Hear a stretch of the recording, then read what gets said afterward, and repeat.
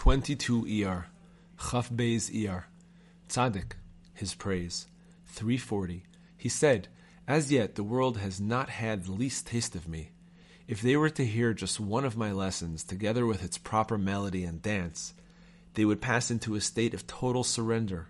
I mean the whole world, even the animals and plants.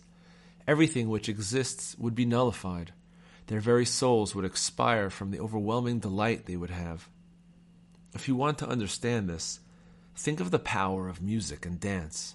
Someone who really knows music can play melodies which stem from the very essence of music, melodies that have the power to draw the very soul of the listener after their every nuance.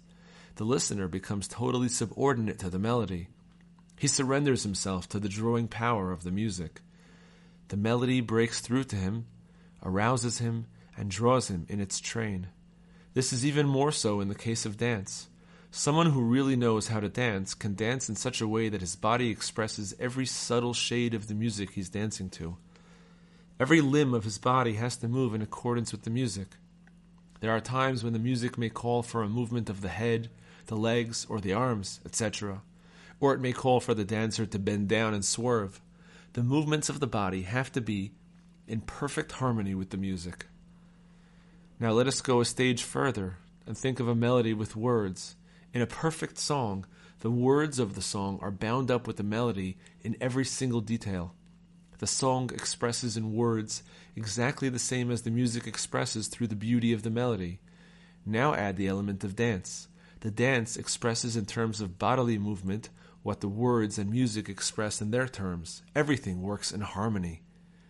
When the words, the melody, and the dance are all related to each other and woven together in a perfect unity, anyone who is worthy of experiencing them will be so overwhelmed by delight, his soul will literally expire, and he will fall into a state of total surrender. This is the greatest of all pleasures.